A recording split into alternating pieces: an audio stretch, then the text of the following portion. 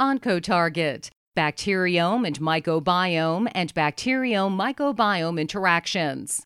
Volume 11, Issue 25 of Oncotarget reported that the authors aim to characterize the bacteriome, mycobiome, and mycobiome-bacteriome interactions of oral wash in head and neck squamous cell carcinoma, or HNSCC, patients, and to determine if they are distinct from those of the oral wash of matched non-head and neck squamous cell carcinoma patients. Oral wash samples were collected from 46 individuals with HNSCC and 46 controls for microbiome analyses. A number of organisms were identified as being differentially abundant between oral wash samples from patients with HNSCC and oral wash samples from those without HNSCC. Of note, strains of Candida albicans and Rothium mucilicinosa were differentially abundant, and Schizophyllum commune was depleted in those with HNSCC compared to oral wash from those without HNSCC. Our results suggest that the oral cavity of HNSCC patients harbors unique differences in the mycobiome, bacteriome, and microbiome interactions when compared to those of control patients. Dr. Sheris Eng from the Cleveland Clinic, as well as the Case Western Reserve University School of Medicine, said, "Head and neck squamous cell carcinoma, HNSCC, refers to cancer arising from the squamous epithelium of the oral cavity, pharynx, nasopharynx, and larynx. Not all patients with these risk factors develop HNSCC, and some patients with HNSCC lack these risk factors.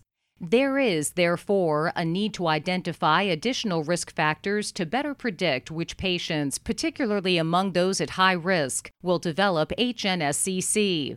The oral microbiome contains not only bacterial communities, but also fungal communities comprising the oral mycobiome.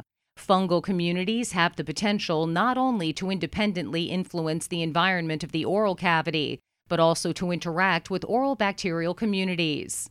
Therefore, the authors sought to identify and characterize differences in the bacteriome and mycobiome profiles of patients with HNSCC versus healthy cancer-free patients, using oral wash as template biospecimen. The Eng research team concluded in their Oncotarget research paper that they found inter- and intra-kingdom correlations within the oral wash. Although the composition of the clusters within networks appeared largely similar between case and control oral wash, there were some interactions that differed.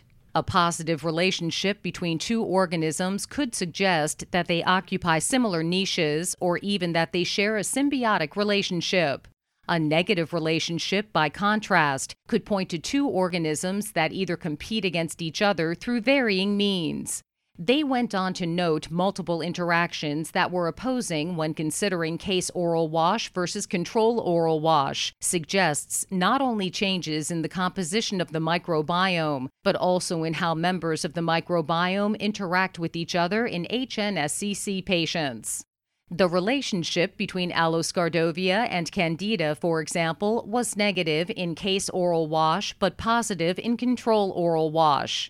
Such shifts could signal the presence of HNSCC in an oral wash-based screening tool for head and neck squamous cell carcinoma.